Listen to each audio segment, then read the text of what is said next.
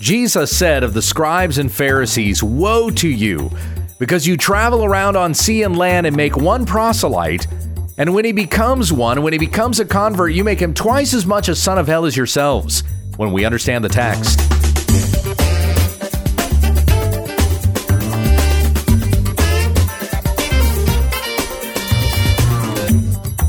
Many of the Bible stories and verses we think we know, we don't. When we understand the text is committed to teaching sound doctrine and rebuking those who contradict it. Visit our website at WWUTT.com. Here once again is Pastor Gabe. Thank you, Becky. In our study of the Gospel of Matthew, we've been in chapter 23, going through the 7 woes that Jesus issued to the scribes and the Pharisees. We're going to come back to that section again today, and I'm going to begin by reading verse 13 through verse 22 out of the Legacy Standard Bible. Hear the word of the Lord. "But woe to you, scribes and Pharisees, hypocrites, because you shut off the kingdom of heaven from people. For you do not enter in yourselves, nor do you allow those who are entering to go in. Woe to you, scribes and Pharisees, hypocrites, because you devour widows' houses, and for a pretense you make long prayers. Therefore you will receive the greater condemnation. Woe to you, scribes and Pharisees, hypocrites, because you travel around on sea and land to make one proselyte, and when he becomes one, you make him twice as much a son of hell as yourselves. Woe to you, blind guides, who say whoever swears by the sanctuary, that is nothing, but whoever swears by the gold of the sanctuary is obligated. You fools and blind men, for which is more important, the gold or the sanctuary that sanctified the gold? And whoever swears by the altar, that is nothing, but whoever swears by the offering on it, he is obligated. You blind men, which is more important, the offering or the altar that sanctifies the offering? Therefore, whoever swears by the altar swears both by the altar and by everything on it. And whoever swears by the sanctuary swears both by the sanctuary and by him who dwells within it. And whoever swears by heaven swears both by the throne of God and by him who sits upon it." So last week when we were looking at these woes, we just looked at verse 13. It's the first woe, and it's really the one that caps off all of the woes that come after it. Woe to you, scribes and Pharisees, hypocrites, because you shut off the kingdom of heaven from people. You don't enter in yourselves, nor do you allow those who are entering to go in. And that really summarizes it for the Pharisees. That's it for their whole teaching. They're not getting in because they don't know the truth. They boast in their own righteousness. You can't get in to the presence of God by your own righteousness. We need the righteousness of Christ.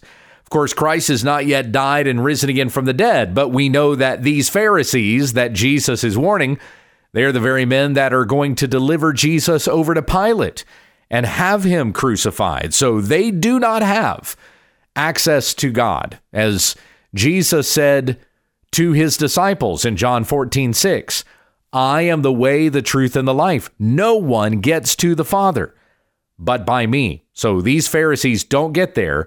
And by their teaching, if people follow what it is that they teach, if they even follow the example of the Pharisees, then they themselves will not enter in to the presence of God. So that first woe, really all the rest of the woes come right under that umbrella.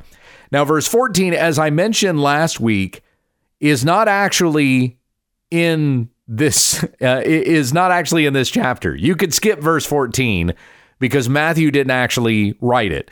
And in most of your translations, either the verse isn't going to be there, like the English Standard Version skips from verse 13 to verse 15.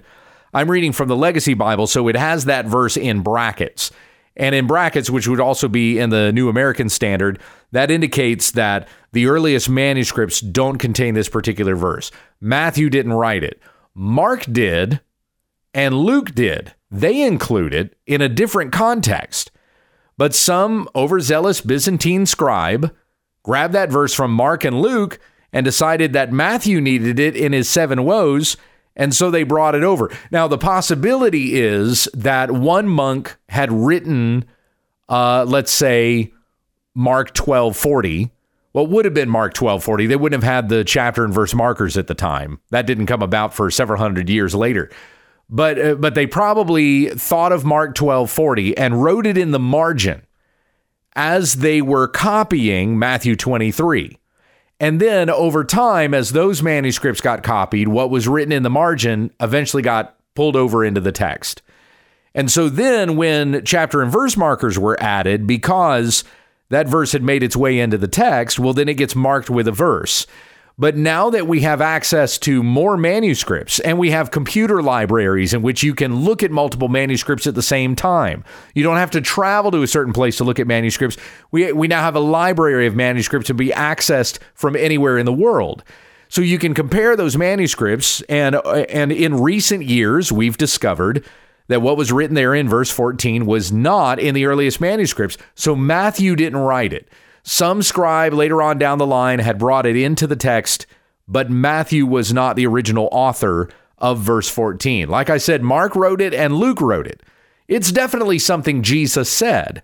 But as far as Matthew writing down these woes, that woe doesn't belong. And if you include that woe in verse 14, there's actually 8 woes, when in reality, what Matthew wrote down were 7 woes that Jesus issued to the scribes and Pharisees. And like I said last week, that really makes more sense because 7 is the number of completion. And this is a complete condemnation of the Pharisees and their teaching. These men, Jesus knows, are not going to be repentant. These are the very men, as I said a moment ago, who are going to put him to death. So Jesus says in the hearing of the people, these things about the scribes and the Pharisees, that the people would not go after their false teaching. So considering verse 14 again, and I'll give you the context from Mark 12, it says here, "Woe to you, scribes and Pharisees, hypocrites, because you devour widows' houses, and for a pretense you make long prayers. Therefore you will receive the greater condemnation." And it's in Mark 12:40 that we read that the scribes and the Pharisees devour widows' houses, and for appearance's sake offer long prayers. These will receive the greater condemnation. Almost word for word, exactly what you have here in Matthew 23:14, in the added verse into the 7 woes. Well, consider the context in Mark 12. It's not when Jesus is issuing the woes to the scribes and the Pharisees. He's actually warning his own disciples of the behavior and the conduct of the scribes and Pharisees. Consider Mark 12:38. In his teaching, he was saying, "Beware of the scribes who want to walk around in long robes and want respectful greetings in the marketplaces, and the best seats in the synagogues and places of honor at banquets, who devour widows' houses and for appearance's sake offer long prayers. These will receive greater condemnation." So there in the context of Mark 12, he's just talking to his disciples. Here in Matthew 23, he's addressing the scribes and the Pharisees in the hearing of the disciples and the rest of the people who are there, those who have been listening to him teach in the temple. Because remember, we're still reading about what is happening on Tuesday in that very week that Jesus is going to go to the cross and die in just a few days. He is going to be arrested late on Thursday night and then delivered over to the high priest, who's going to deliver him over to Pilate, who will send him to Herod, who will send him back to Pilate. All of that is coming up on Friday. So this is Tuesday. This is the last day of Jesus teaching while he is there in Jerusalem. And so in verse 14, which is drawn from Mark 12:20, we have 2 different contexts that are going on there. In Mark 12, there's not these woes that are issued to the scribes and the Pharisees. It's a warning that's given to the disciples. And then what comes right after that, still in Mark 12, is the story of the widow's offering. You know this account, right? So in verse 41, Mark 12:41, Jesus sat down opposite the treasury and began observing how the crowd was putting money into the treasury, and many rich people were putting in large sums. And a poor widow came and put in 2 lepta, which amount to a quadrans. You'll see in some translations, she put in 2 mites or 2 copper coins, which amount to a penny, something to that degree. And calling his disciples to him, he said to them, "Truly I say to you, this poor widow put in more than all those putting money into the treasury. For they all put out of their surplus, but she, out of her poverty, put in all that she owned, all that she had to live on.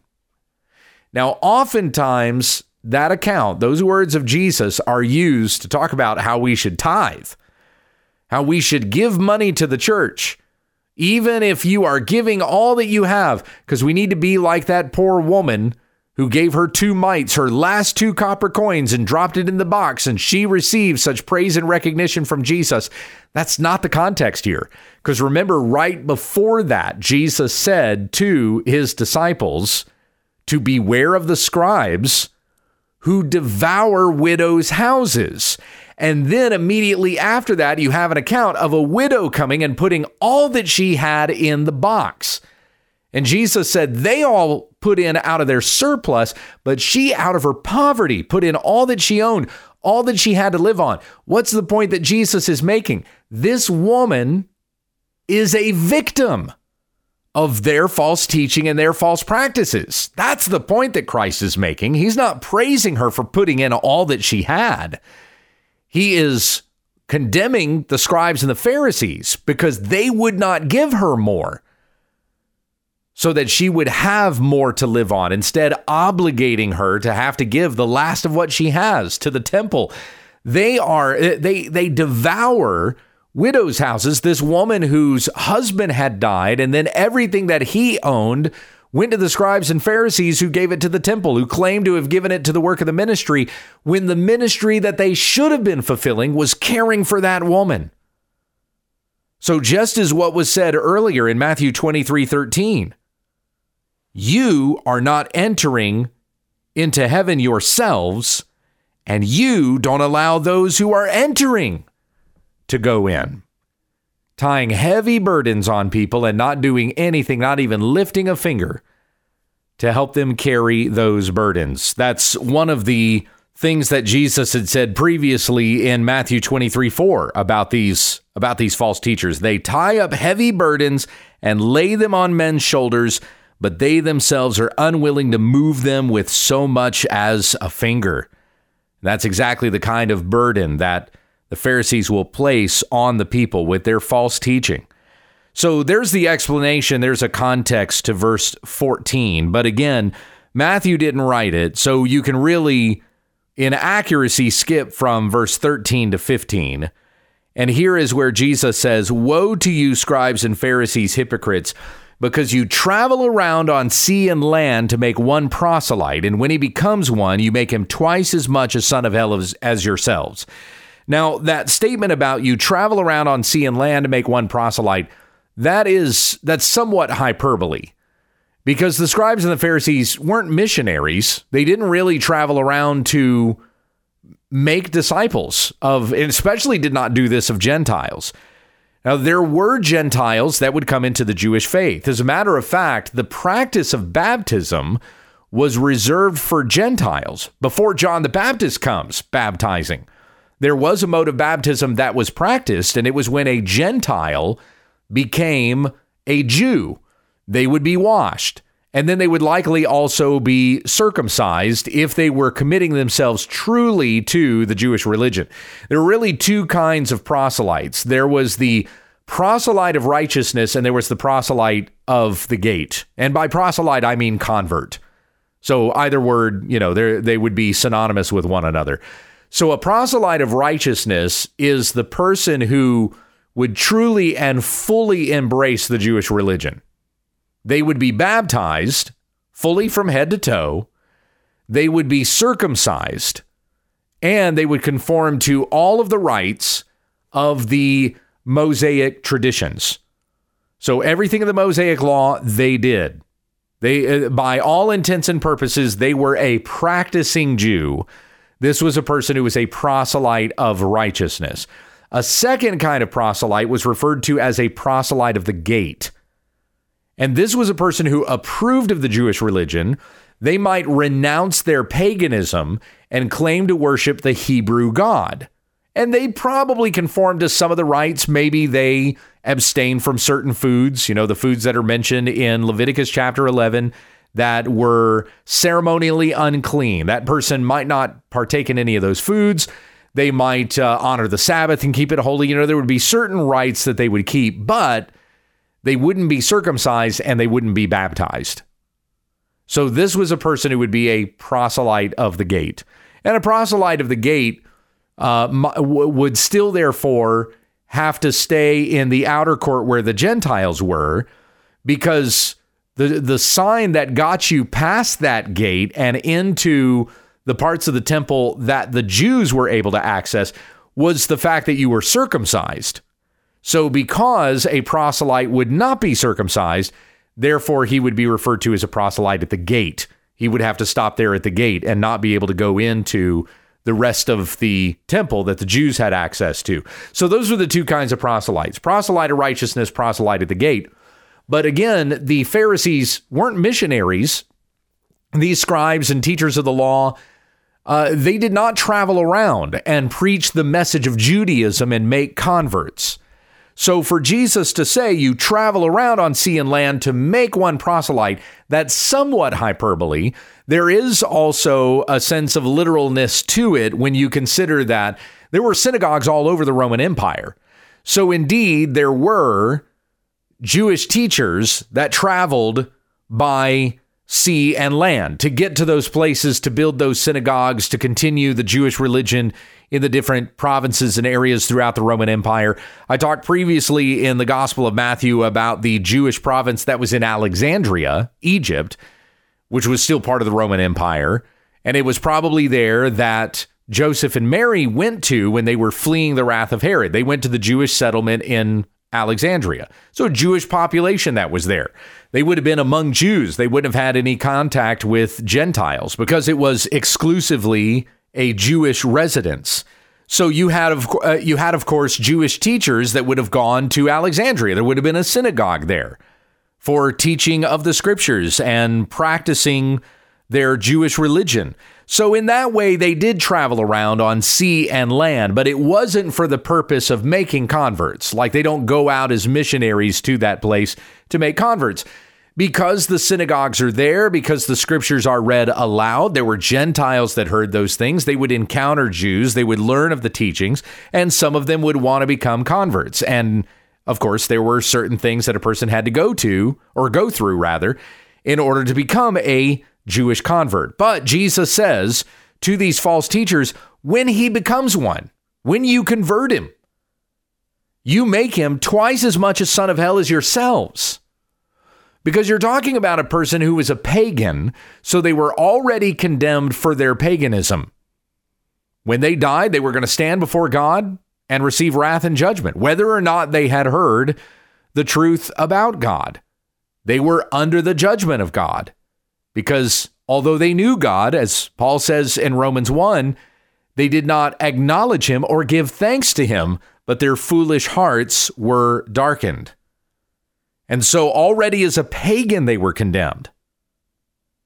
They were already sons of hell, but now they've been converted into the Hebrew religion, believing that they worship the one true God, and that now I'm going to enter heaven. Now I'm going to inherit eternal life because I've found the way to eternal life. It is through Yahweh. It is through the God that the Hebrews worship. Only the God that the Pharisees present to these converts is a false God.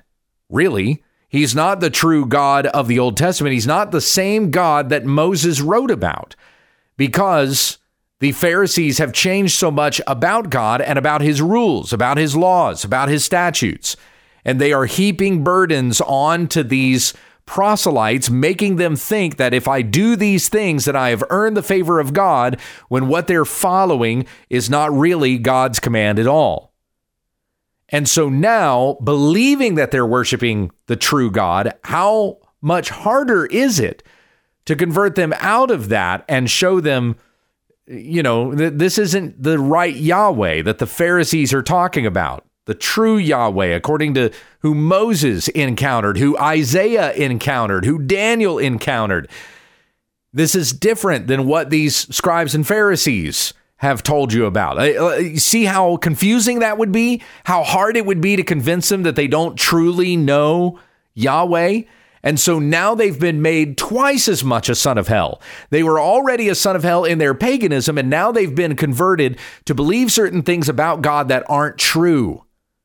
And they're still a son of hell. Now, twice as much a son of hell as those scribes and Pharisees who had taught them these things. The next woe, I'm going to go through this a little more quickly. This is verses 16 to 22. It's the bigger section, but I'm going to go through it faster. Woe to you blind guides who say whoever swears by the sanctuary, that is nothing, but whoever swears by the gold of the sanctuary is obligated. Now, really what Jesus says in this particular section, some of what he is warning the scribes and Pharisees about, some of the meaning is lost to us. It's not exactly clear what he means by this. You fools and blind men, which is more important, the gold or the sanctuary or temple, as it might be translated, that sanctified the gold? And whoever swears by the altar, that is nothing, but whoever swears by the offering on it, he is obligated. You blind men, which is more important, the offering or the altar that sanctifies the offering? So really what it sounds like here is that the scribes and Pharisees were saying, you shouldn't swear by the gold of the sanctuary. You shouldn't swear by what is on the altar. You can swear by the altar, but you just can't swear by what is on the altar, because that's the sacrifice that's being offered up to God. So what it sounds like the scribes and Pharisees are doing is they are saying that really what is sacred is what we do. Like the gold, we contributed the gold. The sacrifice that's on the altar, we contributed that sacrifice that is on the altar. And so they're saying that what they contribute is actually greater than the thing that it's on. The gold is on the temple, the sacrifice is on the altar. And so Jesus says, it's all together.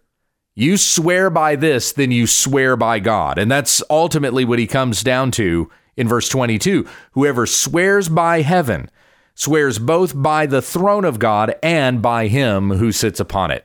Now, this goes back to what Jesus had said about oaths and vows in the Sermon on the Mount in Matthew 5:33. Again, you have heard that the ancients were told, you shall not make false vows, but you shall fulfill your vows to the Lord. But I say to you, make no oath at all, either by heaven, for it is the throne of God, or by the earth, for it is the footstool of his feet, or by Jerusalem, for it is the city of the great king. Nor shall you make an oath by your head, for you cannot make one hair white or black. But let your statement simply be yes, yes, or no, no. And anything beyond these is evil. So the scribes and Pharisees are swearing by these things, sacrifices, altars, the gold, the temple, by heaven even. They don't swear by God, but we would swear by heaven. No, if you swear by heaven, you're even swearing by God and the throne that God sits on, is what Jesus says. Because what they do in these things is they try to show themselves as more righteous than others. See how committed to my promises I am. See how serious I am in this commitment that I make, because I swear by this that I will do it. It doesn't mean a thing. You are speaking of yourself as being more righteous than you really are. Simply let your yes be yes and your no be no, as Jesus said back in the Sermon on the Mount. And really, there are some parallels here. I'll probably talk about this another time because we're running out of time for this lesson in particular. There are some like chiastic parallels. Some of the things that we've been reading about at the beginning of Matthew, we're seeing coming about again in the latter part of Matthew. So there is kind of a chiastic structure here where you'll have things mentioned at the beginning. It builds to a certain point. And then in the second part of the outline, some of the things in the first half get repeated again. The building to a point in the Gospel of Matthew would have been in chapter 16, where Jesus asked his disciples, who do you say that I am? And Peter confesses, you are the Christ, the Son of the living God. And Jesus says, on this rock I will build my church, and the gates of hell will not prevail against it. So that's really kind of the peak moment in Matthew's Gospel. And as we've been coming into this next half, we've been seeing certain things repeated that we've read about in the first half. And this woe that Jesus gives to the scribes and Pharisees is just like the teaching that Jesus gave in Matthew 5 regarding don't swear by anything. You don't even have authority over your own head to make one hair white or black. So simply let your statement be yes or no. And anything else is evil, exactly as the scribes and Pharisees are being here. And so we must not swear by anything. I swear on the grave of my mother or whatever else. That does not make your promise any more genuine. To have good integrity and to do so before God, then whatever you say you're going to do it. And whatever you say you're not going to do, then don't do it. Be consistent in your speech and your action. Here, the Pharisees have been saying one thing and doing something else. And that is why Jesus calls them hypocrites, mask wearers. They show people one face, but there's another face with another expression behind it. May we be consistent in our words and in our actions in Jesus' name. Heavenly Father, we thank you for what we've read here, and I pray that our confession of faith that we have as Christians is genuine, that we are genuine and we are steadfast and we are faithful in the confession of Christ, whom we worship, whom we follow. And may we be consistent in our conduct and our speech that we show to other people as well, that they see this person who is a Christian behaves like Christ. They don't act like the world. They act like something else, something that is otherworldly. And as we have this passion for Christ, our Savior, knowing that it is only by faith in Christ that someone will be saved, that we are interested in going out in evangelistic opportunities, sharing the gospel of Jesus Christ with others so that others may come to faith in Jesus and believe, and they come to know the true Christ of the Bible. Keep us faithful in these things. In Jesus' name we pray. Amen. Thank you for listening to When We Understand the Text with Pastor Gabe Hughes. If you'd like to support this ministry, visit our website, WWUTT.com, and click on the Give tab in the top right corner of the page. Join us again tomorrow as we continue our Bible study when we understand the text.